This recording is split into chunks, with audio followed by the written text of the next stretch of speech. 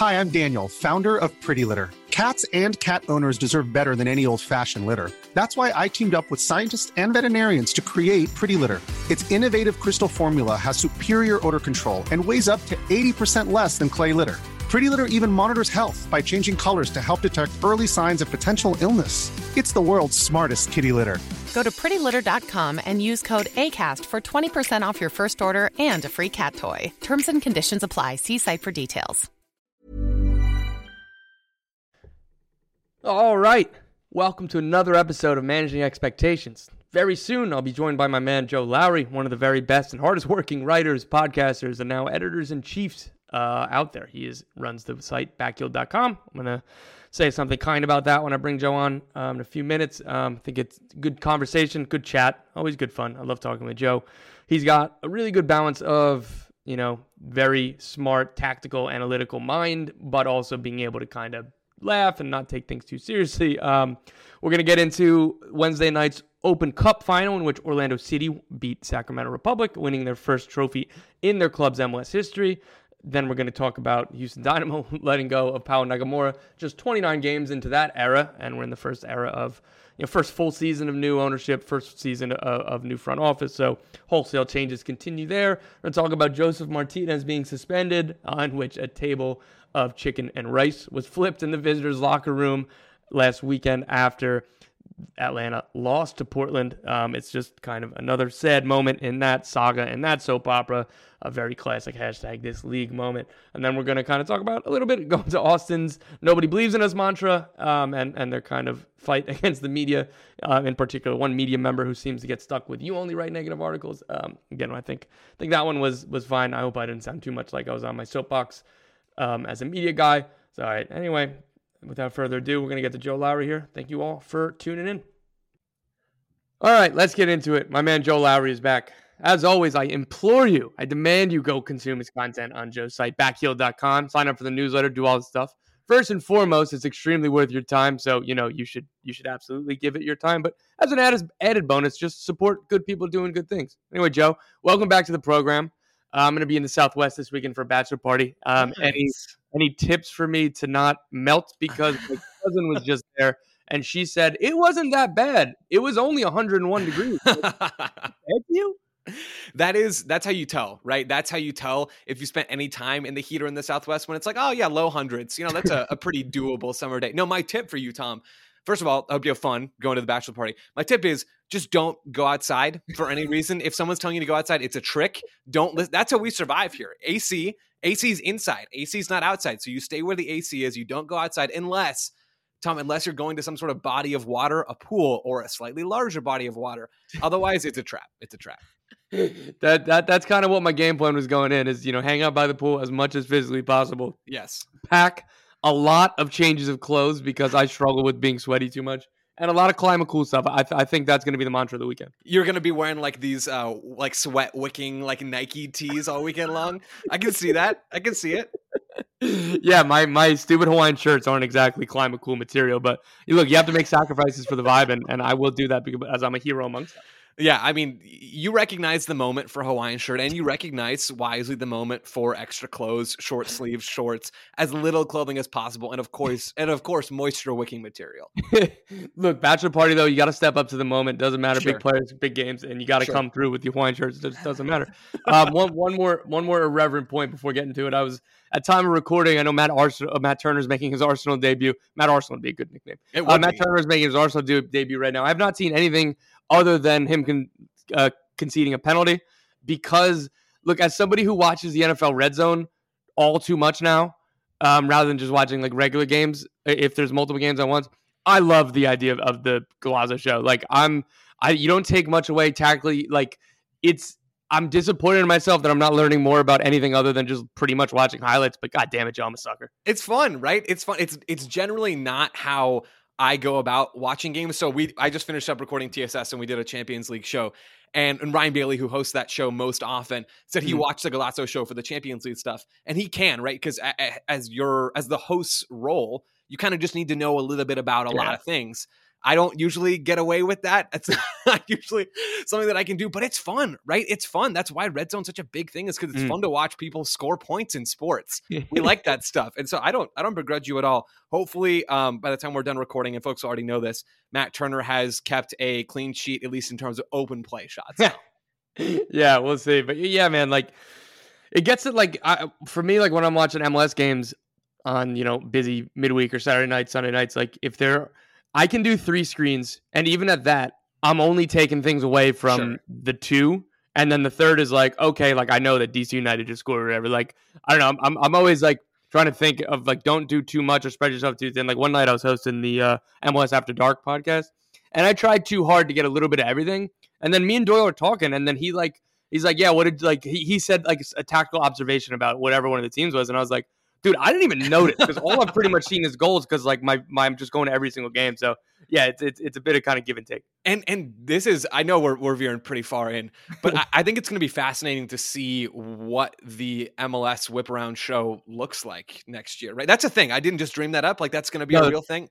No, that's correct. And okay, cool. Thankfully, people have been campaigning for me to. People probably like 3 people have been, but that's enough. I'm not gonna quell that fire of you having some role. We'll see what it is. There are so many unanswered questions about the broadcast deal, let alone like just all the wonderful color commentators and play-by-play broadcasters who don't know yet if they're going to be part of the Apple deal. So they're obviously going to go first, and then we'll figure out if I'm going to get 3 minutes on a random Saturday night as an aside to the whip around show.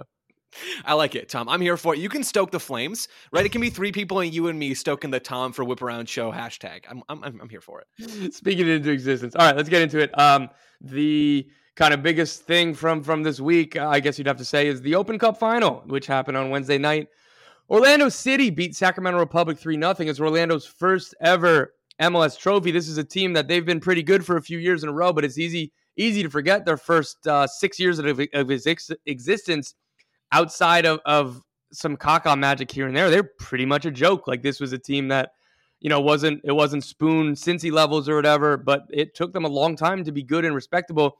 And everybody I've talked to at that organization was, they were really throughout this run to the Open Cup final. They were lucky with some home games. I think they hosted just every game they got the luck of the draw, including this final, and also a couple penalty results. But you get to the final, people don't remember those details. All they remember is Orlando City are the 2022 U.S. Open Cup champions. Yeah, and a huge result for Orlando, right? I don't think they had sort of a mind-blowing performance, but a major trophy. Like this is a really cool step for Orlando City, and I think somewhat of a justification of some of the moves that they've made, right? On the roster side of things, there's a lot to like about this squad. There's some things that I don't love about this squad, and there's some evolution I think that needs to happen for them to really be a top-tier contender in the Eastern Conference. But I mean, it's still nothing to take away from them in this game.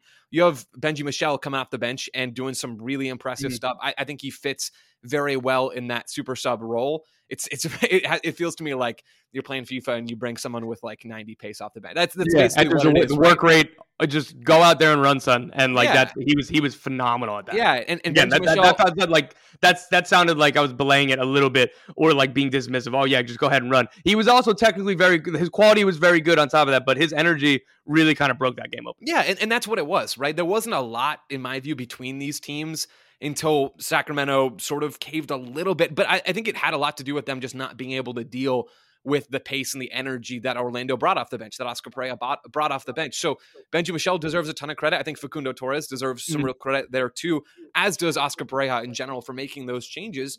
There's a lot to like about this team. Facundo Torres, I think, has gotten better as I've watched him this season. Really, I mean, and you know this better than anybody, Tom. High-profile talent coming in from South America. He's a guy who's very much in the Uruguay national team picture, and I thought was bad at the beginning of the season. You could see the talent, but that talent was not turning into much of anything. Scoring 2 goals in a cup final, that's more like it for Facundo Torres. Yeah, look, this was a kid who was, really highly coveted from South America. He was a Uruguay international. Orlando, Luis Muzzi, their kind of chief soccer officer. I interviewed him about the Facundo Torres signing over the winter. Like this was the guy who is the face of the club, of the new. Rebuild or reboot or refresh would probably even be taking it too far. But like Nani and Daryl DK left. Nani was the face of this club. Nani is so well respected around this team. Like I was saying, like they were a laughing stock And then Nani was part of the kind of culture change, part of the professionalism, part of everything. He led them to the playoffs 2 of his 3 years. And the first year he was there, he like, they weren't supposed to be very good. And I think they missed the playoffs by a few points. And it was all kind of, oh, wow, like, look at the impact that Nani's had. They went out and replaced him with Facundo Torres. These were the shoes he was supposed to fill. And they had, like, really high expectations for him. But, like, he's a guy that Muzi in the winter said, I think he's one of the top 3 players in South America, right? Yeah. One of the top 3 talents in South America right now. This is when Julian Alvarez was going to Manchester City and all these other kind of transfers. So that was the regard that this club held him in. He ended up choosing Orlando. He could have held out for just, I want to go to Europe right now. That he will be in Europe at some point in the not too distant future. Orlando obviously are nowhere near being ready to sell him. Like sources have told me that, like, European teams called about him. Like they figured and knew that he wasn't really going to be available for any price. But they got a couple calls about him. And again, I've heard that there are numerous teams that have him on their radar, like, to name, like, legitimately, like, he's going to be a guy that's going to be in Europe. He's probably going to go to a top 5 league or like a Champions League level club, in a little bit of a smaller league. Like, this is going to be a very expensive export, or what they expect to be a very expensive export at some point. And like you said, kind of about the change, I'm looking for the quote of, he started a little slow. He's been very, very good of late. He's averaging like a goal or an assist per game over his like last 8 or 10 games. Like, he's been a different player. Like, Muzi said something to the effect of, if you've watched Orlando City, you've watched the evolution of Facundo. Yes. He's gotten so much more kind of comfortable, confident. He's like adapted to the league. This is a difficult league to adapt to. This was a 21-year-old kid at the time who hadn't been outside of Uruguay yet. Like, this league isn't easy. So of course he didn't look like a world beater from the second he got here. That's the exception, not the rule. So Watching him it was pretty poetic that it was Facundo who scored the 2 goals last night to kind of lead them to their first trophy as, like, again, the face of this club and the face of their future. Yeah, it fits very, very well, and it feels right. He was the most talented player on the field. You watch the game last night, he gets on the ball, and that's what I mean. Even when the production wasn't there early on in this season, you can still tell this guy has something different, right? And it wasn't popping in the underlying numbers. It wasn't popping in terms of the actual on-field production either, but you give that stuff time, and it's a reminder for all of us. I think I didn't see a ton of super reactionary, this guy's bad takes about Facundo Torres, because I think people could see the skill he has on the ball. But at the same time, it's a good reminder for all of us that this stuff doesn't just happen overnight. You don't automatically adjust. It takes time. And it's a pretty darn good example of that happening right now with Orlando.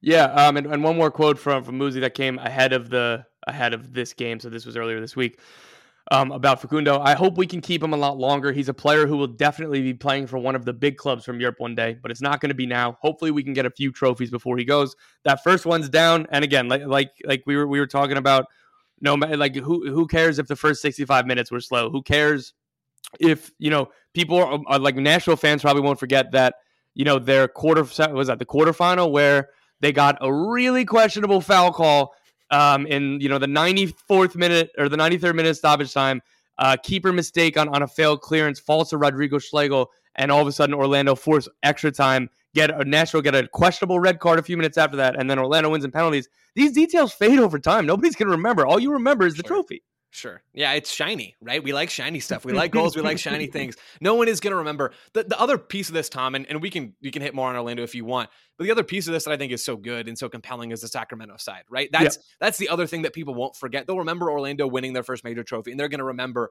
Sacramento making this run. It had been more than a decade. It had been almost 15 years since we'd seen a lower division team do it. And it is still an anomaly, right? Because that's how knockout soccer works, right? That's just how this game goes. It's not like Sacramento making this final means that all of a sudden they're going to be there every single year. They're going to be USL contenders. USL is parity just like MLS does. It's not going to happen that way. It's going to be a once in a while kind of thing. But still, it had been a long time since we'd seen this. I actually thought Mark Briggs and company conducted themselves pretty well last night in terms of the tactical approach. It's nothing mind-blowing. It's a 5-4-1 defensive block that turns into a 3-4-3 in possession.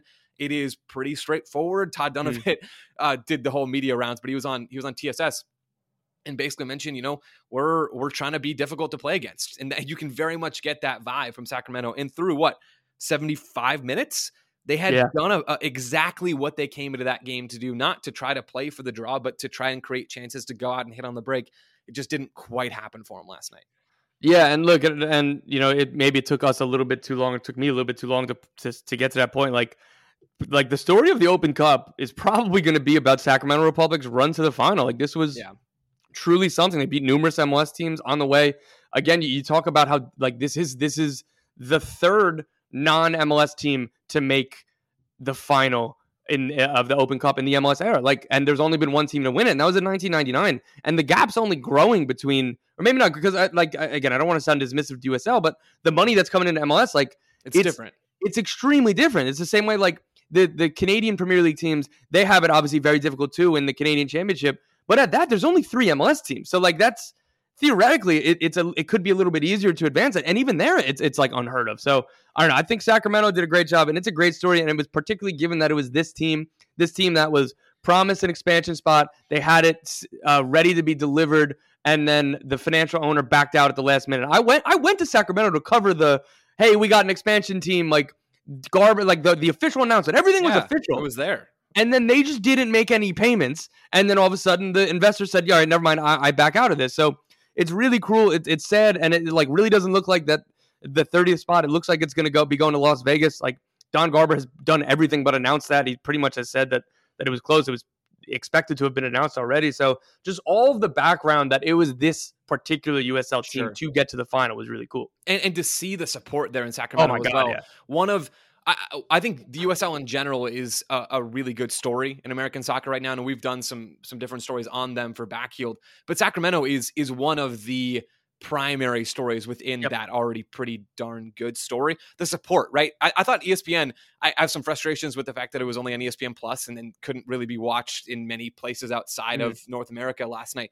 But I thought ESPN did a great job of showcasing a lot of different stuff with the broadcast on ESPN Plus. You have Jordan Angeli doing hits from a watch party with thousands of people, right? I was texting with Jordan last night. I mean, there is a massive crowd in this place. I don't know what sort of warehouse or where they had it, but I mean, it's incredible, right? So to see that support and to see just Sacramento show up for that game, and of course they will, right? That's what got Sacramento on the map in the first place, is their fans. So even without making the jump up to MLS, still the fact that these markets are legitimate and real stories in the USL is awesome.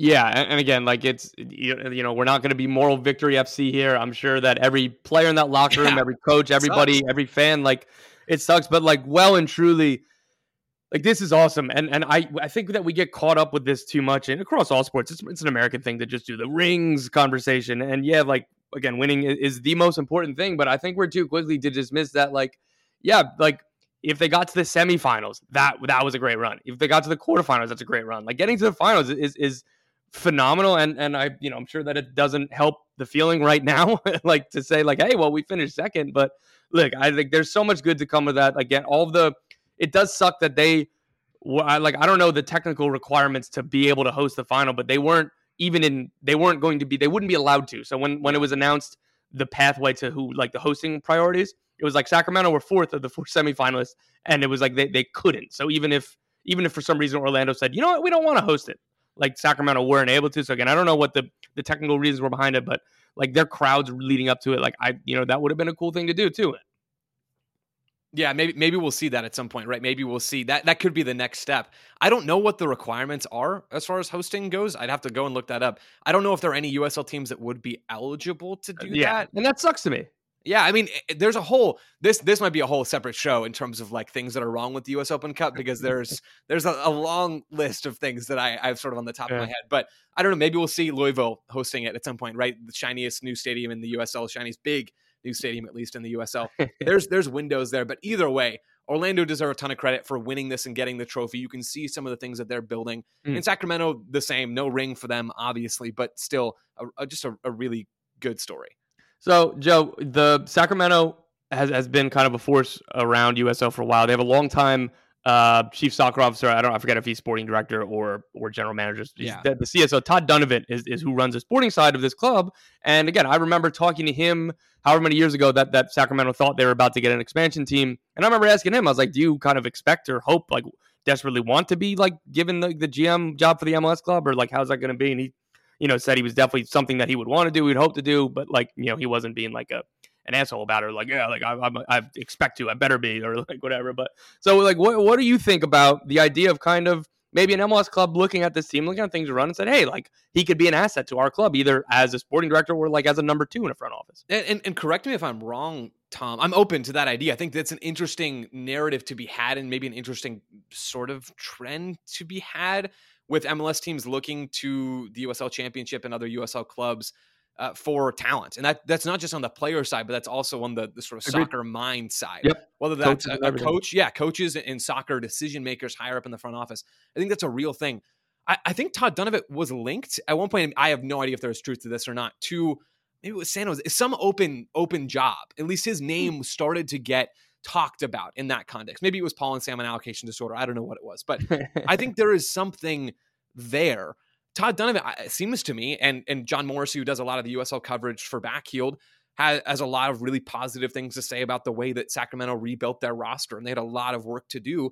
And you look at the talent, I mean, they can play a little bit. They have some really quality players. And in the USL, and this is true in MLS, I'm guessing to a slightly lesser extent, but it is still true, a lot of those connections get made through agents, right? And through these all sorts of backdoor ways that maybe don't have as much to do with you sitting down and combing through film and the numbers. There is some of that. I'm not trying to say there's and the relationships. The relationships is a big part of it, right? So I don't know how Todd Donovan would do in Major League Soccer. I don't know. We need to see maybe more of him still. But it's interesting whether it's Donovan or someone else or a group of someone's else from the USL. I think that could be a place you've written before about like untapped markets that MLS teams are looking for talent or trends we're seeing as MLS teams go and look for talent. I'd be curious to see if the USL becomes one. It is becoming one on the player side. I think that's becoming more and more clear, but maybe it expands a little broader than that. Yeah, I hope so. And speaking of relationships, Donovan had, he's a 5-time MLS Cup winner. Yeah. He played long time with the Galaxy, but also San Jose, the Red Bulls, a little bit with Toronto. So you'd think along that pathway that there'd be kind of more relationships and more of a chance. So it's not even like he was this USL lifer or a guy with no MLS experience. So, going back to relationships doesn't just have to be agents, or it's, coming from your own personal circle. And again, so, we'll see. Maybe we're just talking about nothing and maybe this is a non-conversation, a non-starter, but it's an interesting part. One point before we kind of move on, Orlando, they're off to the CCL next season, but even more immediately, they're on a good run. They have a lot of wins, but if you're kind of looking through it, I know it's fragile, might be a little bit too strong, but they've got 3 of their last 4 wins came with either stoppage time winners or late winners. What do you make of this team moving forward now after the Open Cup heading towards the playoffs? I still don't see the depth or really enough top end talent for them to be a real contender this year. This is a silly conversation in some ways because you get in the postseason and it's a crapshoot, right? You can be RSL and not shoot the ball and still, I mean, it's ridiculous, right? But that's part of what makes it so fun. Yeah. So Orlando, they make it into the playoffs. They have a game breaker in Facundo Torres. They have some nice pieces off the bench. But if we're looking a little broader, I don't see them as a Shield contender, at least in the near future. That still might be a season or 2 away. They need more. They need more depth. I'm still not totally sold on Erkan Kara. I think he does some good things, but I mean, he's sitting at 9 goals right now in MLS, which is not bad, but it's not really a lot to write home about. There's a lack of depth, I think, in certain areas of the field for Orlando. And I still have questions about what happens with Mauricio Pereira. I don't know. I like him as a player. I think he does a lot of good things, but I don't know that bringing him back in the offseason was the best move for Orlando City. I think they maybe could have done something more, but you see them also get Torres. So there's some attacking resources spent there. So I don't know. I think they're still a year or 2 away from doing a whole lot, at least in the MLS regular season. But I mean, playoffs, anything can happen in the playoffs. Yeah, and a couple questions looming over them moving forward is, Pereira is out of contract, and again, he's a DP right now. I'd probably be surprised if they brought him back as a DP again next year if he's back. They have a really, really good goalkeeper, Pedro Galese. He's out of contract. Jean Moutinho, left back, he's out of contract. From everything that I've gathered from sources is that he's almost definitely going to leave. Orlando made an offer, but he seems kind of like he's got his mindset on Europe or, hey, everything's changed. But there are numerous questions. And again, but look, they got a trophy. They're going to make the playoffs, even when times were a little bit rough earlier in the season. They culminated with kind of a players-only meeting. They haven't looked great all year, but they haven't been consistent, and they're going through a little bit of a transition. So the fact that they have a trophy kind of in the cabinet from this, it's kind of almost all bonus from here because they're going to make the playoffs as well.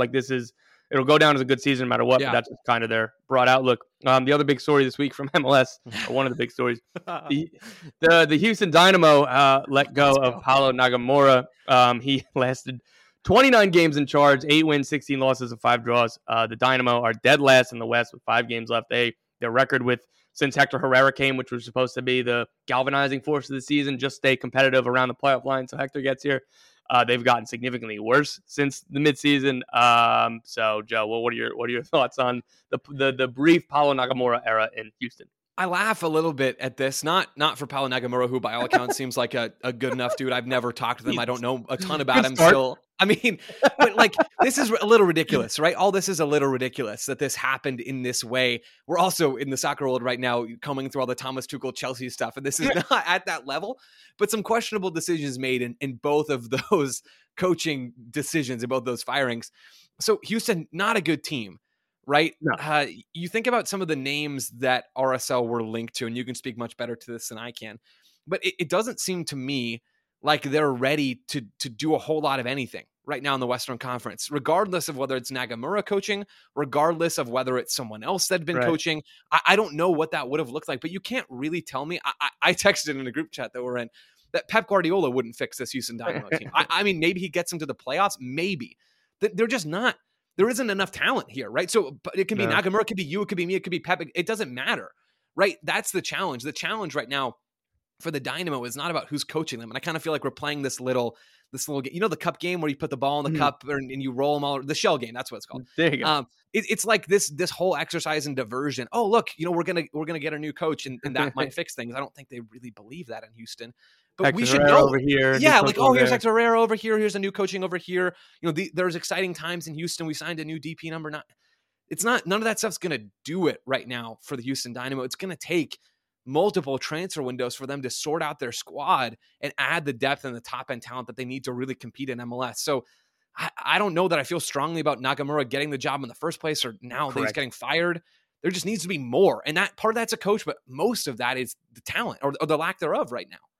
Yeah, I think the biggest quote that came from, Pat Onstad did some interviews in a press conference, and he's a club legend. He won a couple MLS Cups with them since he's left. They made a couple more MLS Cups, but pretty much the era around when he was there. Since then, they've made the playoffs once in 9 years, I believe now. And Onstad said this without being prompted. This wasn't a question asked to him. It was part of an answer. And like an aside, he goes, "One thing I've learned in this seat is the years of being unsuccessful here have been more difficult to overcome than I expected." That is a tough quote and a tough feeling of just like, feeling like hopeless, and the fans will be probably the first to say that they felt hopeless for a while. The thing that was concerning for me is that last offseason and asking around and talking to sources and everything, look, it doesn't take you an insider to tell you that Nagamura wasn't their top choice because of the timeline and how long it took them to appoint him in the first place. But I can tell you with certainty, they interviewed Luchi Gonzalez, Pablo Mastroeni. I know that they talked with Rafa Vicky. I've heard Ezra Hendrickson. I've heard of some other names. One thing that I don't know if it was a mutual thing. Like, I know that Luchi, when he got the offer for the U.S. national team to be an assistant, he was like, this is absolutely what I want to do. I don't know if this was before or after Nagamura was hired, so I don't know what the timeline was there. I do know that they thought that they were really close with Pablo Mastroeni, and Pablo opted to go back to RSL. So just like those are 6 or 7 names. Like, how far down the depth chart was Paulo? And again, like you said, I don't want to sound like you're taking pot. It's not Paulo Nagamura's fault that he wasn't the first choice or that it took so long and the talent deficiency. So I guess that this isn't a surprise, but Joe, like, it's not an unfair question to ask. Why would this coaching search be any different than the last one? Yeah, it's unclear, right? And you have didn't Onset say, they'd had 60 something candidates already within, there was some ridiculous number. These are normal things. Like Dallas, like I remember they were like, oh, we've gotten 100 applications like before Nico was hired. And it's like, yeah, like I could apply. Sure. Do I get to be in the number? And you have some folks retweeting and looking for maybe some recognition themselves. But hold on real quick. I'm not going to name any names, but just keep an eye if somebody reports that Tim Cahill is open to the job or something, because that's happened with numerous other MLS vacancies. And I was like, who is asking? Like, yeah, I'm interested in taking the job too, but I don't think that matters. I think Tim Cahill's working for that academy in Qatar right now. I'm not entirely sure. He's probably doing well. Sorry, go on. It's wild. So anyway, to get to your actual question, there's not any real reason to believe that, right? There's not any real reason. And I'm also not all that encouraged for Houston. I'm sorry, Houston Dynamo fans, about some of the names they were linked to, some of the names you've reported that they wanted to talk to or did talk to. I mean, does anybody think that Pablo Mastroeni is going to be the guy? Maybe there are people that think that, and maybe I'm over here on my own crazy island over here.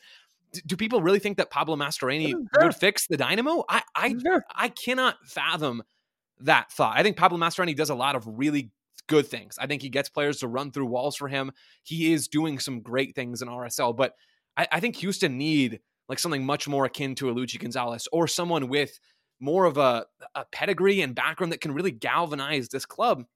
But again, like the coaching search can be what it's going to be. It can be whatever it is. It doesn't really matter. Okay, that's too far to one side, but it is a small piece of a much larger puzzle, a puzzle that includes the club culture, a puzzle that includes the squad. I keep coming back to that, but like the talent is just not there. I love Coco Carrasquilla. I think signing him on a permanent deal was a great move for the Dynamo. No-brainer. Herrera can be a really good player in Major League Soccer, not a 90-minute player every single week, at least if you're looking for great defensive production.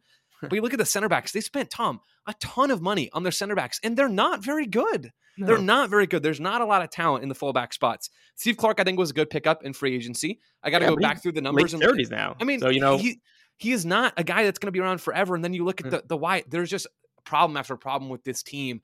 So whether it ends up being whoever the next name ends up being has a tough job. Let me just put it that way. Yeah, so I mean this was going to be my next question about who's the core moving forward. Like I think Sebastian Ferreira is a very good player who could be better with more service. Like this team is not great at creating chances. Like you just talk about the winger. They're playing in a 4-3-3 with not a lot of not any difference making wingers. Like just straight up. And then in like Darwin Quintero is one of aesthetically my favorite players in MLS over the last half decade or whatever. He should not be starting all the time. He's like he should be in an Elsinho role. Like he's awesome, but it's like if he's not on the field, the chances really aren't coming in like consistency. And then you're defending with one less man because that's always been kind of the deal with Darwin. Like so, it's Sebastian Ferreira, it's Hector Herrera, it's Coco, Matias Vera, maybe probably Steve Clark, like you said, for the short term. I don't know. Like it's a short list. It's a short, and that's the problem with this team right now. That's a great way to frame it. Is if you're coming in as a new coach, who are you relying on? And it's not a long list. One other name I'll throw out as sort of like a fun bit for the Dynamo is Brooklyn Reigns, who actually made his MLS debut, I believe, against Seattle. I think that was his first time. There's a whole bunch of homegrown youth. There's like you go deep in the MLS rules to explain why he hasn't been able to play. He has to wait. It's been he has had to train so many hours with the Dynamo before he can play in MLS. Correct. He played in the U.S. Open Cup, and before that, he played in USL, I believe, with El Paso. Shoot, I can't remember. Yeah, he had a short-term loan from the Barca Academy. Yeah. And before that, there you go, is the Barca Academy. He is this tempo-setting central midfielder. He's good on the ball, really calm under pressure. He's only 17, a lot of development there. But Houston should be producing players, and they didn't produce Brooklyn Reigns, but good on them for finding the talent and for going with it. That's another great thing to do. There just needs to be more. The core players needs to grow. It's going to take a few transfer window, like I said, to make this into a real contender or just a relevant team in the Western Conference. Hector Herrera, it's pretty clear, is not going to be enough to move that needle. Another quote from Onstead. First and foremost, it's a result business. I know it's a cliche, but we're dead last in the West. I don't feel that our roster is dead last. We've invested a fair amount of money. We're not performing to our level. So, maybe you could quibble, like maybe he's not saying that he's like, look, like I don't think that it was realistic to expect us to host a playoff game, but like I expected us to at least be challenging for the play. We need to be competing for the playoffs. So I think that's where his valuation of the roster was. And then one more, he did go out of his way to try to not throw Paulo under the bus, which I did respect and appreciate. And then like, There's you could be polite and just kind of no comment, but then there was a couple times he's like, look, this isn't Paulo's record, this is our record. Like another quote, the decision lies with me. If we're in the same position next year, it's a big problem for me and it's my fault. We want to get ahead of it and find the person to help us grow. Then he said something, I don't regret hiring Paulo. Like Jesse Marsch, Greg Berhalter, both struggled in their first years as head coaches. Jesse in Montreal, pretty famously, was not there very long, and Greg in Hammarby in Sweden. And then look at what they've done since then. Again, he's not saying that Paulo might turn into Jesse Marsch or not, but I think that was nice of him to go out of his way to be like, look, like this guy wasn't toxic. He did good things. It's just the results weren't there, and we needed to make a change. Yeah, and that's clear. I don't love the timing of this. I know there's reports about the locker room, and maybe that wasn't the best environment at this point with players being fed up. I don't know what that actually looks like. It feels like this is an admission that, yeah, we kind of got this wrong from the start. But again, it's going to take time. It's going to take more. Hopefully Houston can leverage the small core of good players that they do have into something more. It's not impossible. Like competing for the playoffs, I kind of quibble with that in the quote. Like that should not be the bar for any MLS team. When half your conference gets into the playoffs, I know that's kind of like NBA style. I think that's what he was saying, is that like we at least should be competing for the playoffs. Like that should be the bare minimum. Like that should even, teams should be wanting to do more than that. And I know Houston has some ambitious people involved at the club, but it's going to be a process for them to turn into something more. I'm curious to see who the next manager is going to be. I don't imagine we're going to be hearing about that anytime soon, but no. maybe we will. Either way, it's going to be a little bit of a long road for the Dynamo. Yeah, we'll see again. Maybe this is, I guess the positive spin is that, hey, you're a year into new ownership, you're a year into a new front office, second crack at the new head coach. But you've got Hector Herrera there, you got Sebas there. There's a couple of players that you could hopefully build around, and things can change quickly in MLS. So that's kind of the upshot, positive look. Continuing on, another big story. This one might even be bigger just because of the clubs and just how much of it and how that we love the soap operas. Josef Martinez was suspended for one game for contract detrimental to the team, Atlanta United announced. The Athletic, particularly Felipe Cardenas and Pablo Maurer, reported that this was in part because of an altercation after their 2-1 loss to Portland. Josef Martinez flipped a table of chicken and rice in the locker room after the game and was in a screaming match with Gonzalo Pineda. Pineda, all he offered today in terms of quotes was, "We did not get physical. We were at least 2 feet apart at all times," which, if that's the line he's drawing in the sand, that must have been one hell of an argument. If he was like, well, we didn't punch each other. I'm just saying that right now. That's it. Like, it's like, oh my God. We were a third of the distance of social distancing away from each other. So it's all good. Nothing. So Tom, the thing is, and again, I'm laughing at this. It's funny. It's funny because we know about the chicken and rice. If we didn't get that detail, it's not funny, right? Flipping a table in the locker room. This is serious, right?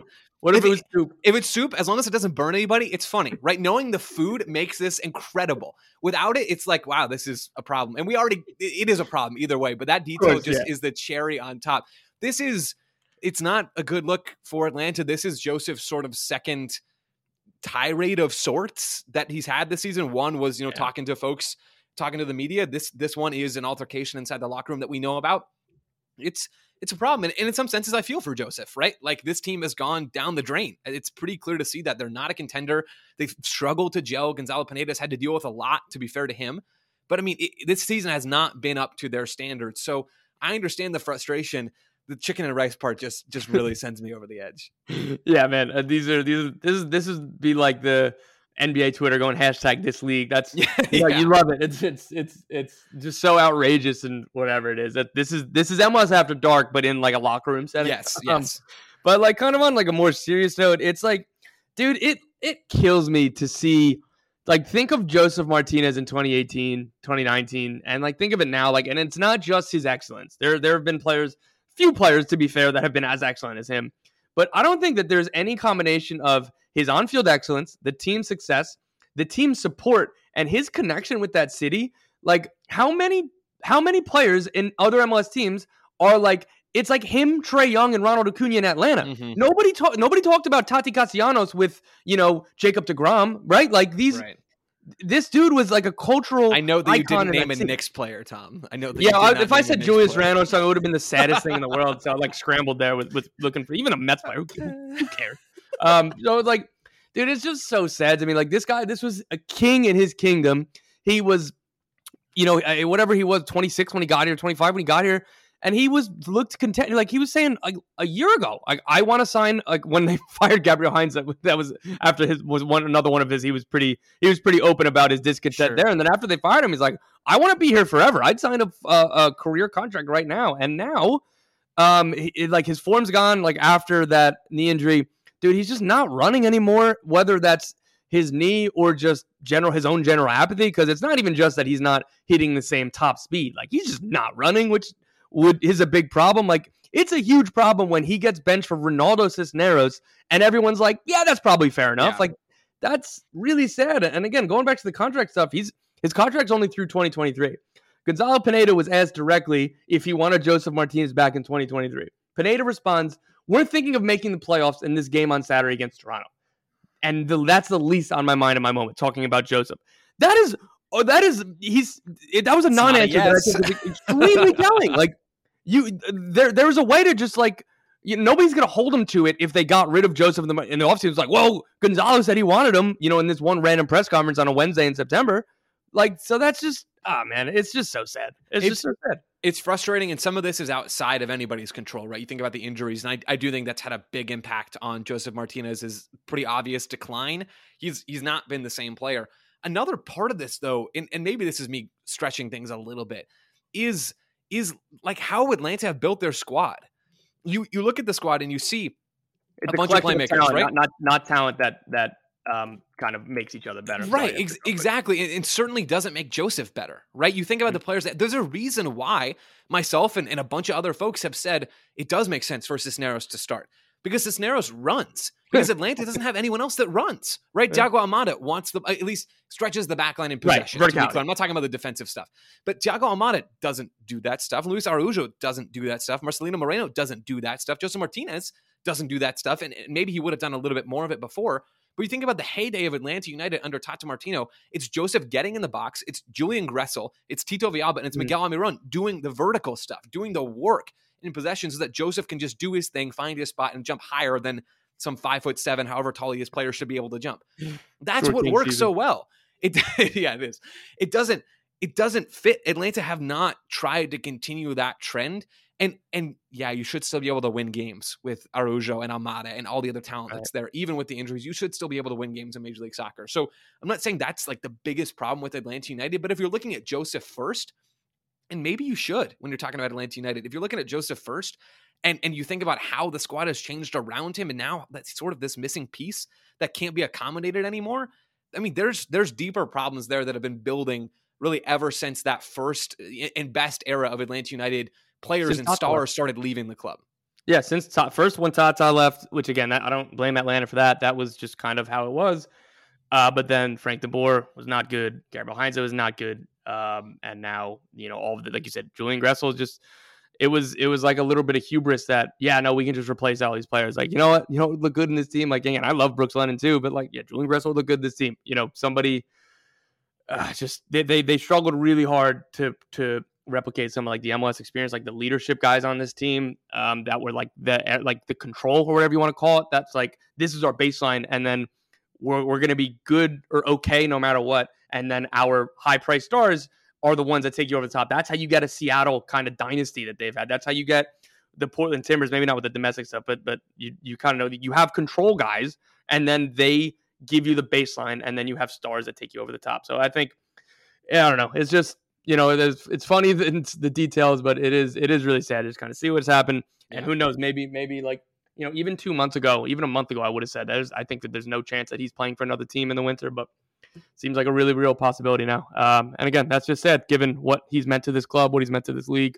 So I don't know. I still hope one day, hold out minor hope that he will return to 2018 Josef at some point, but who knows? Last story here to get onto before we get out of here, Joe. And this might be just a media guy standing on his media soapbox. Please, tase me if I'm sounding too much like a homer here for media, but like, dude, Austin's weird. Nobody believes in us thing. I don't understand it. I get the idea of everybody wants to be the underdog. That's how you get the motivation. It's so cheap. It's cheap motivation. It's like 99-cent soda when you need something from like the Quick Check or whatever. But like, it's just not rooted in reality. Who's been like doubting this team since April? And again, you finished bottom of the Western Conference. Of course you needed to win over some doubters. Yeah, I don't fully understand what's going on here. I'm not all the way immersed in the Austin FC media landscape all the time, but it does. You're not an expert on this. You're an expert on everything. What's going on? I mean, I think there's been plenty of positivity around Austin. I mean, I sort of have been poking holes in this team, right? And I do think there are some issues with this team, but I don't think that's unfair to talk about, right? We talk about that stuff with LAFC, the team that is one of the deepest and most talented on the top end MLS teams of all time. Does Carlos Vela and Gareth Bale, are they able to play together? What's up with the midfield? Are there some issues there? I mean, we talk about that stuff. It's not unfair to talk about the same stuff with Austin. So I don't know where Josh Wolf is coming from. I don't know where Felipe is coming from. I don't know exactly what their issues are, what their beef is with specific Austin folks, but it does feel like it's cheap motivation. But hey, maybe it's working, right? Maybe it's working for them. Maybe Weeby starting this way back in, whatever March or whenever that was. Maybe that's exactly what they needed, because sitting second in the West after beating the Supporters Shield favorites twice, that's not a bad place to be, Tom. But just like going out and like, going out of your way, like it's not like they're asked these questions. Like they beat LAFC. This is a moment like that 4-1 game. It was an incredible game. It was an incredible atmosphere. It was at home. The moment of their season, the moments of this young club's history. And like Josh Wolf is starting his press conference by teeing off on media being negative. Like, dude, what are you doing, bro? Like just focus on the win. Like it just seems so petty and weird. And it's like, it's like the Michael Jordan doc. It's like you hear one thing that's negative about you, and it doesn't matter if 98% of it is positive. Sure. And again, like, what is the role? Like, what do they think the role of the media is? Like, one of the Felipe's quotes, it was like something to the effect of "you're with us or against us," or like he was like referring to you, like the media, as like our or like we. Like, this is no we here. Like, I know the lines can get blurred, particularly in 2022, but like, yeah, dude. Like, sometimes, like, I don't know, man. Everybody wants to air quote like to be treated like a big boy league, everything when everything's going great, and then it's like when things aren't going well, nobody wants to talk. Like, so I don't know, man. It's these things are just frustrating. And and my personal, like, I got a couple Austin fans yelling at me. I voted Austin 3rd of 28 in power rankings, and it was like, wow, nobody believes in us. That's great. Like, it's like 3rd of 28 isn't exactly an underdog story here, man. Yeah, you want to be above LAFC or Philly. I mean, I guess they do want to be above LAFC, and then there is maybe some argument for that because power rankings are impossible to decide how it actually works. Matter. And it doesn't matter. It doesn't matter. That's the best part. No, but really, the best part of all this, Tom, is how angry you in particular are right now. I'm not like, this doesn't bend me out of shape nearly the same way that it does you, because you're much closer to this than I am. But I'm just much easier to be annoyed because I'm a New Jersey guy, and you're just a nicer, genuine, more genuine person than me. So this all makes sense. The New Jersey might have something to do with it. But I mean, again, this and the Josef story, like, and the Houston situation, MLS has been hot this week. You get the Open Cup in there too. Like, there's been some good stuff. I'm here. I'm totally here for Austin complaining about how they're covered. I'm here for it, right? It's just going to create more discourse and more of this stuff for us to talk about. And whether or not it's justified, whatever, right? I certainly don't think it is. They're doing exceptionally well this season. They've gotten a lot of credit for that, and it comes up in the power rankings among other things. But this is all beautiful stuff. I think I'll end on so Andrew Weeby, again, you were joking about making fun of him for starting it. He's like so down for all of these fights in his mentions. Like there's nobody who relishes tweeting about refereeing decisions in which 100% everybody's going to yell at you no matter what. And like I'll text him, I'll be like, dude, I can't believe you just tweeted. Like, he's like, God bless your mention. He's like, dude, I love this. Like, I don't care. Like, this is fun. It's like, what is wrong with you? Doyle, I tweeted something about Weston McKennie scored that header for Juve against PSG the other day in the Champions League. And I tweeted something about, I'm excited to see McKennie on set pieces along with the new set piece coach that the U.S. men's national team hired. Well, that was a good tweet. And Doyle hops in my mentions with like a 1, 2, 3 list of like why he wants Walker Zimmerman and Aaron Long and Brendan Vasquez in the U.S. squad. And my mentions for the last like 2 days have just been random folks popping in and like yelling at him, absolutely flaming Doyle. And it took me till today to mute that conversation, but I messaged Doyle because his bio on Twitter is something along the lines of, if it doesn't spark joy, mute it, right? Which is, I think, true. And I'm like, man, if this is what your mentions are like all the time, you are living up to that bio, because it gets rough out there. It definitely gets rough out there, Tom. Oh my God. All right. I think that's a good place to end it. I'm going to shock myself for being too self-centered, too self-important, talking about this media stuff like I'm on a soapbox. All right. That was a good 46 minutes with my man, Joe Lowery. Again, readbackfield.com. Joe, I'm sure you'll be back soon. Yeah, it's always a pleasure. Yeah. Thanks for having me, Tom. I appreciate it.